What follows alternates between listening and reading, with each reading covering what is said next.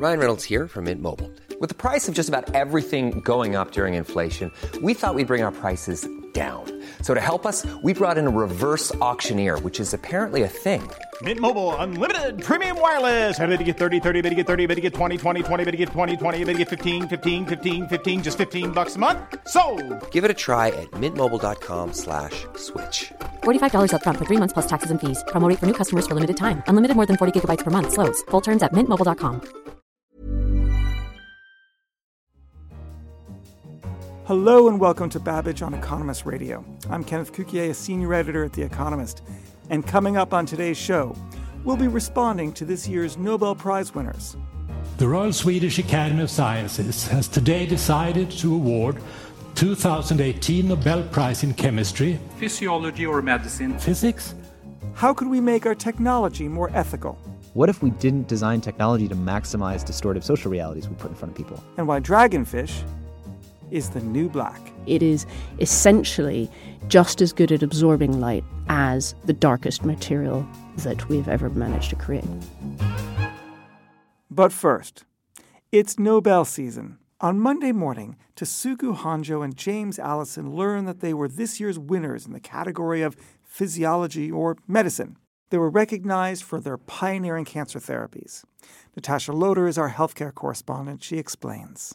Cancer immunotherapy is really an idea that scientists have been trying to pursue for decades, which is to harness the power of the body's own immune system to fight off and defeat cancers. So James Allison and Tasuku Honjo were initially working on separate sides of the planet and not together. But both of them were working on these protein molecules that stick out on the outside surface of white blood cells called T cells. And both of them independently speculated that if you were to somehow block these molecules, which are now known as checkpoint inhibitors, if you were to block them, you would release the T cell and allow it to attack cancer. The scale of the contribution made by both these scientists is enormous. They've laid the foundations for immunotherapy, which looks from where we're sitting now to be the most promising new approach to cancer treatment that we've seen almost probably ever. On Tuesday, it was physics, where our prizes this year focused on excellence in lasers. Here's our science correspondent, Tim Cross, to tell us more. So the physics prize was actually split three ways, but all of it was to do with lasers. The first share of it went to somebody called Arthur Ashkin, who used to work at Bell Labs, and he invented something called optical tweezers, which are basically exactly what they sound like. They're tiny laser beams that you can use to hold really small objects like cells or even individual atoms in place and kind of manipulate them. The second part of the prize was split between two people, so a guy called Gerard Mourou and a woman called Donna Strickland, who incidentally is therefore only the third woman ever to win a physics prize. That was about lasers as well, but it was about how you make them more intense and more powerful. And the problem with trying to make powerful lasers is that they tend to fry the innards of whatever it is you're using to generate them. So they thought, well, power depends on how much energy you put through something and how quickly you do it. So what if you keep the amount of energy the same but stretch out the amount of time it takes? So they basically took a laser pulse that was very, very short duration and stretched it out, so it took much more time. That meant the maximum power was much, much lower, and that in turn meant you could amplify the intensity of the beam without destroying your kit. And then at the very, very end, you sort of squidge it back down so that all that energy gets squashed back into a tiny amount of time, and you end up with a very, very high-power laser, something called chirped pulse amplification. There's all kinds of uses. The Nobel Committee chose to talk about laser eye surgery, which uses beams like that, but it's also used in physics, so probing sort of ultra-short timescales. It's used in industry for drilling holes in things and sort of laser cutting and laser manipulation generally. And on Wednesday morning, the Nobel Prize in Chemistry was split, going to both Frances Arnold and going to the duo of George Smith and Sir Gregory Winter. Ananot Bhattacharya, our science correspondent, tells us what to make of their work. So all three winners of the Nobel Prize for Chemistry have made enormous advances in our understanding of how we can harness the power of evolution for our own ends. Frances Arnold, who was awarded the prize for directed evolution of enzymes, basically she randomly mutated these enzymes, ran them through a screen, picked up those that worked really well, mutated them again, and did this for a few cycles. And what she ended up with was just an enzyme that worked a whole lot better than the one that she started with. The second half of the prize was for phage display. So phage display uses bacteriophages, which are viruses that infect bacteria. And when they do that, the bacteria is kind of forced to produce lots and lots of copies of that particular virus. What George Smith realized was that you could use these bacteriophages to screen for proteins. Then Gregory Winter, who realized if the proteins that you're using were antibodies in this process, you could make them more and more selective for their protein target. The protein target that he ended up using was a protein called TNF-alpha, and this causes inflammation in autoimmune diseases. And by using phage display, he was able to come up with a version of an antibody for this protein, which was very specific and has since become a blockbuster drug for diseases like arthritis. Our thanks to Natasha Loder, Tim Cross, and Anano Bhattacharya. You're listening to Babbage from The Economist. Next up, Tristan Harris is a former design ethicist at Google and a co-founder of the Center for Humane Technology. He spoke to our deputy editor, Tom Standage. You started the Center for Humane Technology. What does that mean, and what is it about technology today that's inhumane? So we're a nonprofit, first of all, and we work on only one question, which is identifying where society is being harmfully steered by technology.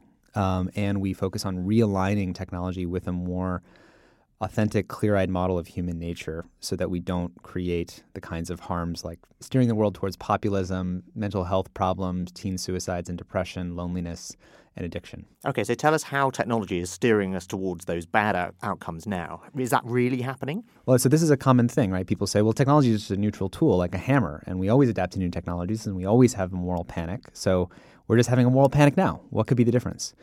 I am from the tech industry. What most people don't understand about how technology is designed is there's teams of product managers who have one goal, which is how do I keep you using the product frequently and for as long as possible. With a teenager, it might be something like, if I'm trying to compete against other photo sharing apps, let me add filters into the app, because if I give teenagers an unrealistic standard of beauty, then they will continue to use the app and check photos that have an unrealistic version of themselves, and it'll keep them using it more often than if they didn't have the filter.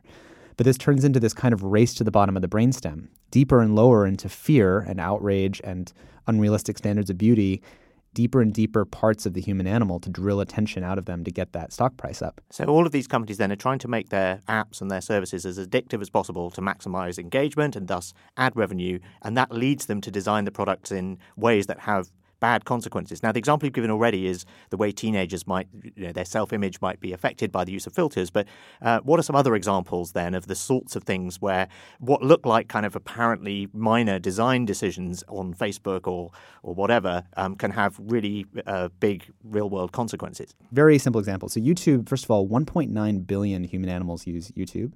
That's a lot of people, and they're jacked into this system that's basically people spend 60 minutes a day on YouTube. That's the number, 60 minutes. And 70% of that 60 minutes of what people watch is determined by the algorithm, by the thing it recommends to you. So video ends, let's do a countdown, 5, 4, 3, 2, 1, boom, you're watching the next video. The problem is that this little tiny feature called autoplay actually can create and amplify populism and conspiracy theory thinking, because if you watch, a video on racism or something, it'll steer you towards like white nationalism and more aggressive forms. If you watch a video on vegetarianism, it steers you more radicalizingly towards veganism. If you watch a 9/11 news video, a regular 9/11 news video, the next autoplay video will be 9/11 conspiracy theories. And this is because these things, the algorithm can see that these generate the most engagement. And if you're just interested in maximizing engagement, that's the logical thing to do next. That's right. It doesn't know the content of these videos. It's not like there's a human being at YouTube who's choosing any of this. We think of them as like a digital Frankenstein, except this is running around in the world, stomping through the world, and on its hands, on the digital Frankenstein, it's connected its hands to 1.9 billion human puppet strings, and it's tilting the whole world towards these conspiracy theory type thinking. And no one at YouTube even knows what's going on. It's out of control. What about what engineers can do? So people in your line of work, people you talk to, you say many of them are concerned about this. Is that an avenue by which you might get things to change? Absolutely. So actually, it's been our biggest lever of change is that anyone I've ever met in the tech industry is actually idealistic and generally thinks that it's the reason they're working in it is this is the best way to impact the world at a large scale. And so no one wants to be responsible for being the largest threat to democracy or electing populists or, causing these mental health problems.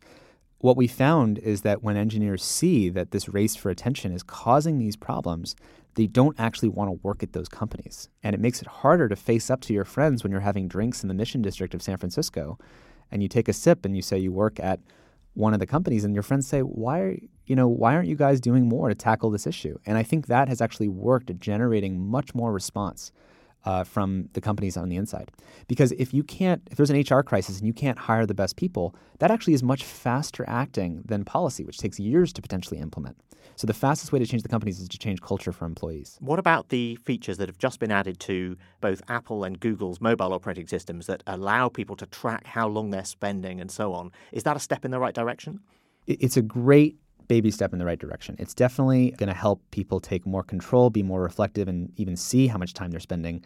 But again, electing populists because millions of people believe in conspiracy theories is not solved by that problem, nor are the mental health problems and the body dysmorphia problems and the alienation and loneliness that people experience. So that still exists even if you limit the time. So now I'm looking at a distorted social reality, but I'm doing it for fewer minutes per day. That's a step in the right direction. But what if we didn't design technology to maximize distortive social realities we put in front of people?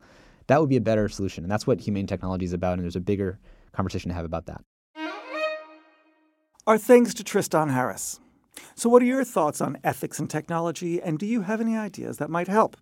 Tell us in an email and send them our way to radio@economist.com or on Twitter @EconomistRadio.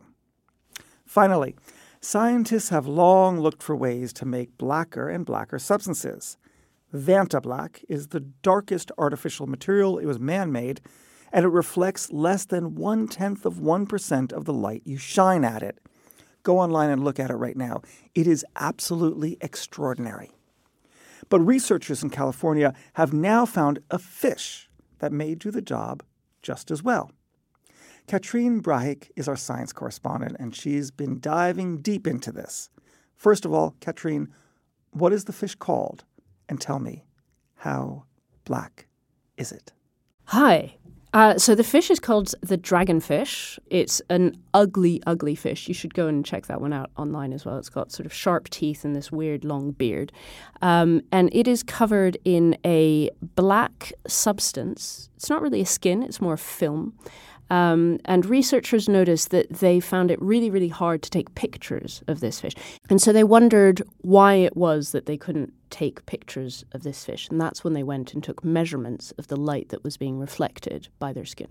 So why couldn't they just sort of pluck the fish out of the water and take a photograph of it in natural light? Oh, so that's what they were trying to do. But even in natural light, when you shone light at it from different angles, the fish, basically, if you took a picture of it, all you would get was a very nice black silhouette. You wouldn't get much definition of what was actually happening on the surface of the fish. Basically, this coating absorbs all of the photons that are being fired at it. And it's extremely similar to what engineers created with Vantablack. So this is interesting. So this was not a case of biomimicry in which we knew about the fish. Instead, we created the nanocarbon tubes to actually absorb light, and we find out the fish does something similar. Yeah, so what happened is a few years ago, some engineers at a company in Britain invented this coating called Vantablack. And Vantablack is basically millions of carbon nanotubes stood up on end in a forest, and what happens when you shine light at it is that the photons get lost in this forest and they sort of bounce around inside the forest of carbon nanotubes. They never escape, and so you as the observer don't actually see the object, because when you're looking at an object, what you're looking at is the reflection of light that's coming back at you. So this coating, Vantablack, absorbs 99.96% of photons that are fired at it. And it turns out that when the researchers went and took equivalent measurements for the coating of deep-sea fish, including the dragonfish, they found that the coating absorbs 99.95% of the photons that are fired at it. So basically, it is essentially just as good at absorbing light as the darkest material that we've ever managed to create. That's extraordinary. So tell me, the fish must have this to evade predators. Yes. So what's interesting is that although these fish live beyond what's known as the photic zone, so basically the depth beyond which the sun and the moonlight don't actually reach, it turns out there's actually quite a lot of ambient light down there, and the light is created by the organisms that live there themselves. It's what's known as bioluminescence. So in fact, what I've been told by some of these researchers is that if you go down there in a submarine and look out, or if you go down there with a robot and take pictures, the whole area is basically bathed in this glowing bioluminescence. And fish use this for all sorts of different reasons. But one of them is to hunt. And so they might make flashes of light in order to illuminate their prey. And what do you do if you're the prey? What you want to do is basically absorb that light. What you don't want to do is reflect it back at the hunter. And how has it evolved this way? So nobody really knows how it evolved. But one plausible explanation is that in the deep ocean, there's this arms race between light and dark. So animals using light to hunt need to be countered by animals using darkness in order to absorb that light and disappear. So it's basically they're evolving invisibility cloaks for the deep ocean. That's fantastic. Katrine, thank you very much. Thank you. And that's all for this edition of Babbage. Don't forget to pick up the latest issue of The Economist or find us online at economist.com. I'm Kenneth Cukier, and in London, this is Vanta Economist.